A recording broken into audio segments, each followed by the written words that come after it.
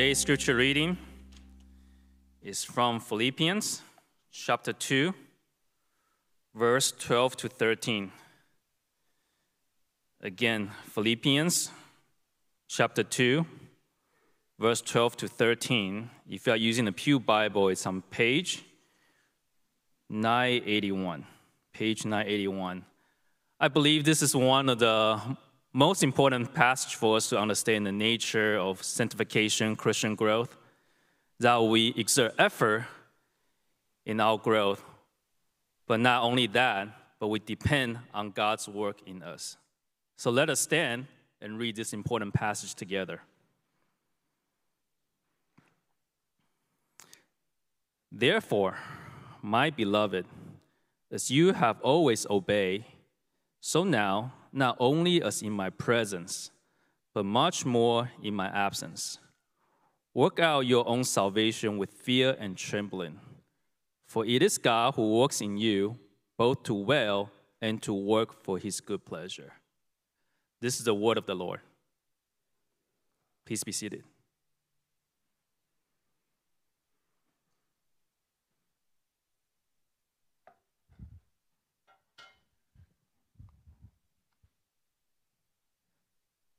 Let's pray once more. Heavenly Father, we thank you for this morning and the opportunity that we have to be able to gather, to be able to sit under the preaching of your word. May your Spirit take whatever is preached this morning and to encourage us, exhort us, and to show us how we might be able to apply this text in our lives. For we recognize that when your word goes out, it does not return void, but that it accomplishes that which you purpose. And we ask that you would do that this morning. We ask these things in Jesus' name. Amen. So if you've ever been to our home, you'll know that we have a garden. And in this garden, we have different types of fruit plants. We have fig trees, we have an apple tree, we have a peach tree. We even have different vegetables. Tomatoes isn't technically a vegetable, but we have a tomato plant. We also have beets, so carrots. And we have all these types of plants that produce fruits or vegetables, but we have a certain type of gardening philosophy. This is the philosophy. We plant it, we provide it some fertilizer, and then we just let it go, right? That the plant then has to grow on its own. We don't prune it. We don't even remember to water the plants regularly. We just leave the garden to work itself out. Now, lest you think that all our plants die, they do not. I can tell you from experience that we have enjoyed a peach from our peach tree. We even had some tomatoes and some even carrots from our garden as well. It's just that they didn't fruit quite often, okay? Now, if I compare our spiritual life or my spiritual life to my family's garden, then the question is, does it operate in the same way? I mean, God plants the gospel within us. He provides some maybe spiritual help in the beginning, and then we're left on our own to work things out on our own. I mean, is that how it works? I mean, what is the relationship between faith and works? Now, when we talk about faith and works, it's easy for believers to fall into two mistakes. There are two wrong ideas that don't quite rightly explain the relationship between faith and works. The first idea that's wrong is this idea of legalism. Legalism believes that we can gain favor from God through the things that we do. So imagine a large scoreboard, and for everything that we do that pleases God, it gets us points. We read the Bible every day, 5 points. We pray every day, 5 points. We share our faith with someone, that's 10 points. We attend church regularly, 7 points. And all these points added up together moves us closer to God. And of course, if we do something that displeases God, then we lose points. We fail to read the Bible, -5 points. If we fail to pray regularly, -5 points. If we fail to share the gospel with someone, -10 points. And if we fail to attend church regularly, -7 points. And legalism says that even though God may help me start my spiritual journey, I have to do things that move me closer to God. Now, so that's one wrong way of thinking about faith and works, is this idea of legalism. The other wrong idea is this idea of passivity, where you're just passive, that a believer doesn't do anything until they sense the Holy Spirit moving them to do it. Now, it's not always clear what it's meant by sense. It could be maybe goosebumps when you feel like you need to do something for the Lord. It could be this feeling of excitement. It's not clear what that sense is. You just know, right? And you don't obey God unless you sense the Spirit moving in you. You don't read the Bible because you simply just don't feel God moving you to read the Bible. You don't pray because you don't feel the Holy Spirit compelling you to pray. And you don't share the gospel with someone because you don't feel the Holy Spirit giving you just quite the right words to speak to this person. And you don't attend church because the Holy Spirit isn't giving you that worship groove that morning, right? That you don't feel the Spirit moving in you to do these things. And this, again, misunderstands the relationship between faith and works. Now, we may not fall into these two categories, whether it be legalism or passivity, but we do have tendencies towards one or the other. Now, if we find out really how faith and works work together, then we'll find out that the spiritual life isn't about legalism or passivity. And so then, if it's not about legalism and passivity, then what is the relationship between faith and works? How do they work together? How does faith affect what a believer does? How do we understand the actions of a believer? What is the relationship between faith and works? Now, to answer that question, we'll look at the passage that John Shea just read for us in the book of Philippians. And if you just walk into service while he was reading the scripture, please turn to Philippians chapter 2, okay? Philippians chapter 2 is where we'll be this morning. And for those of you who have been with us this summer, you'll know that we're going through this series in Philippians. And while Paul was spending his days under house arrest, he wrote this letter to the Philippian church to thank them for their generous support.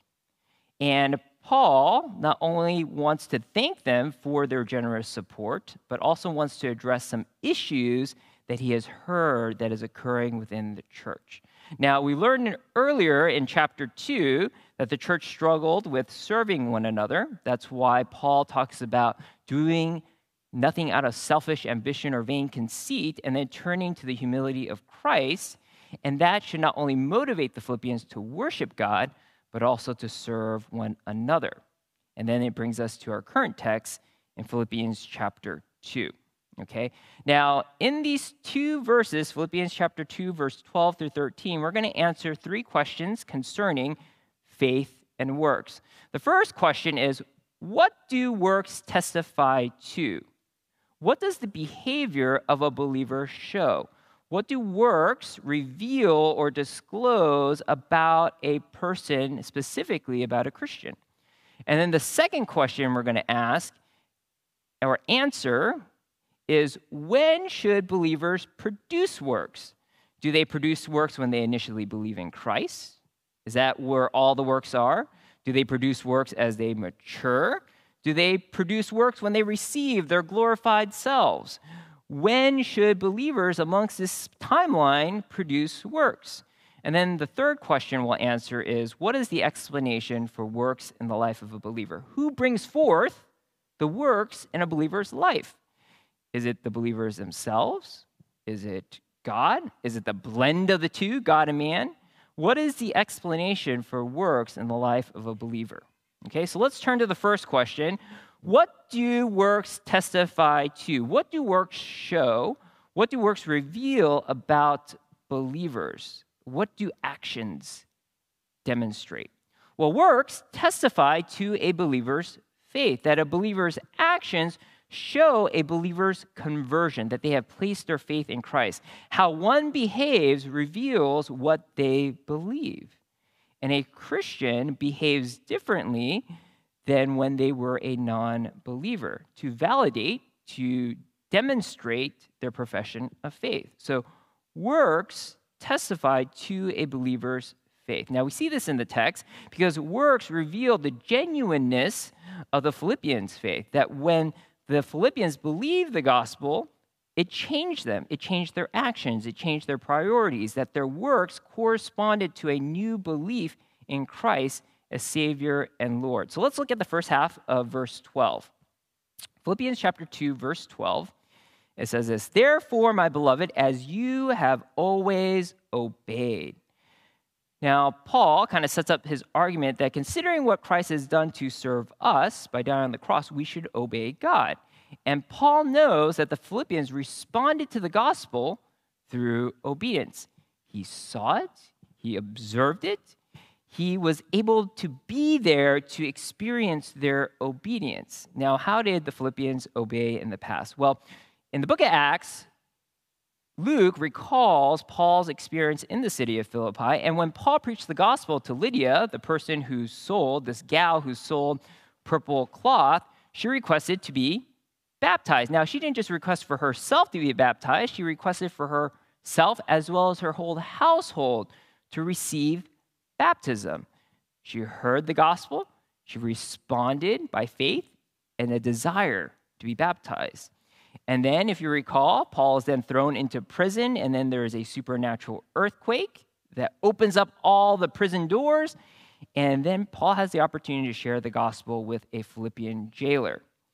And then this jailer also responds to the gospel with actions. He not only places faith in Christ, but he also receives baptism. And not just the Philippian jailer, but him as well as his whole household. That his entire family responded to the gospel by receiving baptism. Now, shortly after this jail break, after Paul leaves the prison, Paul has to leave Philippi because the authorities kick him out. Now, the Philippian church, though, would continue to support Paul financially, that they would become Paul's financial partner, and they gave financially to support Paul's ministry. And so this act of obedience also demonstrates that the Philippians believed in the gospel, that they wanted the same message that they heard also to be proclaimed in other parts of the world. And that's why Paul writes this letter to thank them. In fact, earlier in the letter in chapter 1, he even writes, "Because of your partnership in the gospel from the first day until now," making reference to how the Philippian church supported them. So you already see that this conversion, this faith of the Philippians resulted in action. And Paul had seen in this very short time the signs of obedience that testify to a genuine faith. This is why Paul calls them saints in the initial greeting of the letter, but also beloved here in verse 12. Now, when we look at our lives as Christians, we could probably look back into history and see signs of our conversion. After you heard the gospel, understood it, you placed your faith in Christ. This belief demonstrated that the gospel made sense to you, that the Spirit helped your mind as well as your heart to understand that you're a sinner saved by grace so that you would believe. And that a sign of obedience also is the desire to receive baptism, that after believing in the gospel, you desire to obey Jesus' command by receiving baptism. And baptism shows the world that you have demonstrated that you have placed your faith in Christ, in his death and resurrection. And so this action validates your faith as well. Now, there's other things that you might possibly find yourself doing after professing faith in Christ as well. You begin to read the Bible, you begin to pray, you begin to attend church, you desire to know the character of God, his holiness, his goodness, his patience, his justice, and you even ask God to help you to overcome sin that you experience in your life, that you struggle with anxiety or worry. You ask God to give you peace. That when you feel angry, you ask God to help you exercise self-control. That when you first believed in the gospel, it resulted in actions and behaviors that validate your profession of faith. Now, so what does that mean? Because if that's what we did in the beginning, does that mean after we start our journey with Christ and we do all these things, attend church, read the Bible, receive baptism, and then that's it? You know, do we just sit back and relax? Do we sit back in that metaphorical car that is our spiritual life and just sing, "Jesus, take the wheel"? You know, is that the Christian life that is characterized by explosive growth in the beginning, and then kind of just minimal work right there in the middle, right? And so that brings us then to the second question. When should believers produce works? When should we see works in a believer's life? Believers continue working out their faith. It means that the production of works in the life of a believer does not stop. It does not cease. Christians continue to grow. They strive to be more and more like Christ. That believers continue working out their faith. Now let's turn to the text. Paul encourages the Philippians to continue working out their faith. This is what the message of this particular verse says, that Paul says to the Philippians, you obeyed in the past, don't stop, continue what you're doing, keep up working out your faith. Let's look at the latter half of verse 12. So now, not only as in my presence, but much more in my absence, work out your own salvation with fear and trembling. Now, you may be wondering, well, where does Henry get the idea of this continuous working out idea? I mean, where is that? Well, if you look at the verb work out, especially in verse 12, it occurs in the present tense. It means that a believer did not finish producing works in the past and you're done. It doesn't mean that a believer will look forward to producing works in the future, but this present tense of the verb, work out, highlights this continual action. Now, the NIV, the New International Version, brings out this nuance in this verse by saying, continue to work out your salvation. Now, note what Paul does not say. He does not say, work for your salvation. You do not earn a relationship with God. And for those of us who are Christians, we know that trying to earn a relationship with God is an impossibility. We are saved by faith, through grace. So this kills the argument of legalism, because if we didn't do anything to earn a relationship with God, then what makes us think that we can actually earn God's favor through the things that we do after we become a Christian? Hence, our works do not result in God liking us more.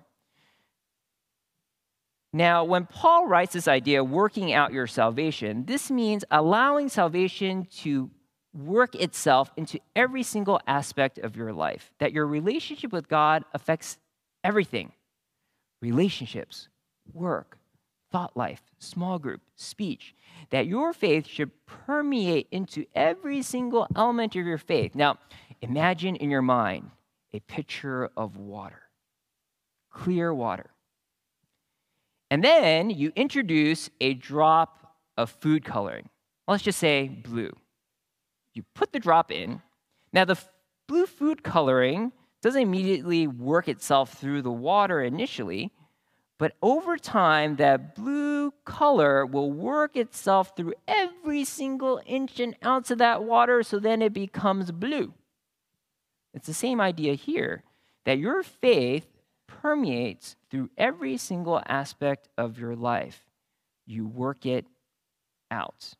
So then this opposes this idea of passivity, where you just wait around for the Lord to move you, because what Paul is saying here is that you have to work out your faith intentionally, that you have to obey God even when sometimes you may not feel it, okay? That there has to be an obedience. Now, Paul brings up this idea of working out salvation to the Philippians because there's some specific areas where the Philippians have some trouble. First area of trouble is their unwillingness to serve one another, as already mentioned in Philippians chapter 2. But then there's another issue. There is another issue of disunity, that the church in Philippi, they have some conflict going on. And later on in the book, we'll find out that there's actually conflict between two sisters, Euodia and Syntyche, and they need to resolve their issues. And Paul calls upon a true companion within the church to resolve that particular conflict. Now, if you think that conflict just exists back then in the Philippian church, you're kidding yourself. I mean, conflict exists even here in our church. It's just that sometimes we sweep it under the rug. And if we pull up the metaphorical rug, then we will find it there festering for a long time as well. That conflict existed in the Philippian church. It also exists now. And that's something that we need to work out, how to resolve those conflicts. And so this is why Paul writes to the Philippians that they need to work out their salvation, that if they worked out their salvation, that they would learn to serve one another. If they worked out their salvation, they would know how to pursue unity. Now, no one can work out salvation on their own strength. This prompts Paul to attach to the idea of working out salvation with one phrase, with fear and trembling, in verse 12. With fear and trembling. Now, this phrase is used typically in the Old Testament to describe the response of Israel's enemies. When Israel's enemies saw God deliver Israel, they would have fear and trembling. When the Egyptians saw God send the plagues, they responded with fear and trembling. When the Canaanites saw God help Israel conquer the promised land, they had fear and trembling. So this is something that the enemies of Israel would experience when they saw God save Israel. It has a sense of we are weakless, we are defenseless. Now think about the book of Philippians. Paul has just described the exalted Jesus in this first half of chapter 2. Jesus who took the form of a servant by being born in the likeness of man, who died on the cross for our sins. And this leads to his exaltation that there is no name higher than Jesus. And that at his name every knee shall bow, every tongue confess that Jesus is Lord. And if one day everyone and everything bows before Jesus and who he is, then the Philippians, after hearing this, should have a sense of, I'm defenseless, I'm undone, I am weak. And they would have that awe, and that awe should motivate them to work out their salvation. We work out our salvation from a posture of weakness, from humility, because we can't do it on our own strength. And this applies to us as well, that as we continue to work out our faith, we do so in a humble attitude. And we try and figure out how we can follow God and obey God in the present continuously. Now, sometimes we fall into this mentality, our best days of faithfulness to God are behind us. I remember how zealous I was for God as a college student. I went on short-term mission trips. I led small groups. I read the Bible every day. And now my post-college life is like, it's kind of ho-hum. I just try to sputter along in my spiritual life. Or we look back in our life and say, when I was single, those were the best spiritual days of my life. So much time on my hands. Spend time with brothers and sisters in Christ. Mentor students. Serve in the youth ministry. But now, I'm just too tired. I'm worn out. I have a family now. I can't imagine serving the Lord as I once did. Or some others of you may think, my hair is gray, my bones are spent, my muscles fatigue, my vigor, gone. It's time for another generation to take over. I'll just sit and watch. And others of you may develop this later mentality. When I go to college, I'll be involved in my fellowship and I'll serve then. Or maybe when I graduate from college, then I'll finally begin giving to the church. Or maybe when my kids go to college, then I'll start helping out at church again. And we think that working out our salvation then is in the future. But these perspectives betray this idea that working out our salvation is only for a season of life, either the past or the future. Paul is saying that you are to work out your salvation every season of life, beginning with now. Whether you are a youth, whether you are a child, whether you're a college student, young adult, married person, older adult, that we just don't get an excuse to say, God, can I get a pass because of my life situation? I'm too worn out. Because God calls us to serve him and to work out our salvation now. Now, one way of working out our salvation in terms of the way that we grow and the way that we become more like Christ is by serving. Now, I recognize that we have some people in two different camps. We have some people who serve a lot, and I mean a lot. So much so that they burn out. And so They are the people who see a need and ask, what can I do to give my life entirely to be able to meet that need and to serve the Lord? And they invest so much time in their ministry that they fail to take time to rest and they just sputter out. And so for you, I would say it's okay. For you, take a rest because it is a season where God will raise up new individuals to serve. But don't take a rest forever, but there is a season of rest. And for others of you, you need to be able to learn how can we serve brothers and sisters in Christ. Now, it's not just formal positions as a deacon, Sunday school teacher, elder, but there are even simple ways of being able to serve others by caring for them. I'll just give you a simple example. For example, showing up to church on time. Now, you may be thinking, showing up to church on time? Like, how is that useful? It's because our guests and our newcomers come to church early. They are here at 9:10, and they don't see any church member here. But if you are here on time, you have an opportunity to serve them by being able to talk to them, to greet them, to welcome them, and to establish relationship with them. Because for a guest, there is nothing scarier than coming into a 200-member worship service and saying, I do not know anyone here. And then afterwards, everyone clumps together in their groups in the lobby and then goes into the chapel, and I have no idea what to do. There's a simple way for you to be able to serve and to care for people, be here on time, and not just be here on time, but to look around you. Who is new? Care for them. That is working out your salvation because the gospel is changing how you relate to other people. Now, let's go on and talk about this idea of, so what is the explanation for these works? I mean, is it that we do all the work? God does all the work? You know, God sits back and watches as we do these things? Does he just aid us in conversion and let's do our thing in sanctification? Like, what is the explanation for works in the life of a believer? Well, God works in believers for his good pleasure. That God is the one producing the works within the life of a believer. He's the one who empowers us. He's the one who enables us to work out our salvation. And the purpose of God doing this work inside of us is his pleasure. That God works in the believer for his good pleasure. Now, Paul reminds the Philippians of this idea that God empowers, enables them, produce good works, and that it would bring him pleasure. Look at verse 13. I'll read it for us. For it is God who works in you both to will and to work for his good pleasure. Now, in this verse, Paul begins with this general statement, God works in you. But the question is, how? How does he work in you? And he follows it with these two ways that he does work. The first way is that God changes their will. That once we place our faith in Christ, God sends his Spirit into us and changes our desires. It changes what we desire to do.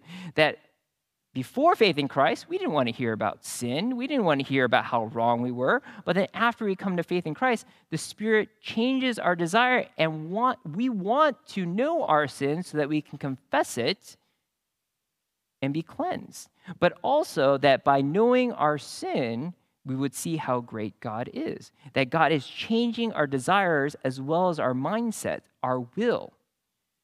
Now, not only does God transform your will, but God also empowers you to obey. This is what he means by to work in verse 13. That God empowers you to produce works that are aligned with the Spirit. Now, if any of you have planted a fruit tree, you know that a fruit tree only bears the fruit that it's supposed to bear. An apple tree produces apples. An orange tree produces oranges. An apple tree will never produce oranges. An orange tree will never produce apples. And if sin is in our nature, if we are sinful, then we just produce sinful behavior. Sexual immorality, covetousness, treachery, shame, impurity. So if we are to produce spiritual fruit, we need a change of nature. And when we place our faith in Christ, God places his Spirit in us, so when the Spirit works within us, he produces spiritual fruit, self-control, patience, love, joy, kindness, goodness, gentleness. That when we obey God, it is God working within us. Now, why does God do this work? What is the purpose of it? Why does he empower us to obey him? It's because it pleases him. And it pleases him because when we produce works in the Spirit, it directs attention to him. If God created the world and sustains it, then he knows the optimal way to have creation run. And creation is optimized when everything in creation worships God. Now, some of you, when you hear this, you may think, man, that's so vain. V-A-I-N, vain. That God is so vain to receive all the credit. But it betrays a fleshly way of thinking. Because as human beings, we don't think anyone should receive any type of credit, or at least that much praise, because we know inside they are flawed individuals. It will eventually come out. We will see their sinfulness. No person on this earth deserves that much praise. Yet, even though we are broken people, why is it that we desire to praise imperfect people? I mean, even think about how people talk about, ooh, the wonderful physique of Chris Hemsworth who plays Thor, right? The perfect embodiment of a human being. I mean, they praise that, or they praise the oratorical skills of wonderful speakers like Winston Churchill. And so if we as broken people praise broken individuals, think about it. If we actually possess the Holy Spirit of God, then he will actually direct us to worship God because God alone is perfect and he deserves the glory and the praise. And everything that we do should direct attention to him. So when God works out salvation in us, it points people to God. That resolving conflict highlights the work of Christ in our lives because we believe that because God has reconciled us with him through his Son, that we should reconcile with other people because we believe in the gospel. And that we serve other people because God sent his Son to serve us, and therefore we serve people. We care for people because of what God has done in our own strength. We would rather spend our time doing things that we like rather than spending it time doing what other people like and caring for them. This demonstrates a supernatural power of God working in us. And when people ask, why is it that you reconcile with other people when there's conflict? Why is it that you spend your time serving with other people? You can then say, it is because of God empowering me to do these things, and that ultimately brings God pleasure because he is getting the attention that he deserves. So what is the relationship between faith and works? Well, works testify to believers' faith, so believers then should continue to work out their faith because it is God who works in them for his good pleasure.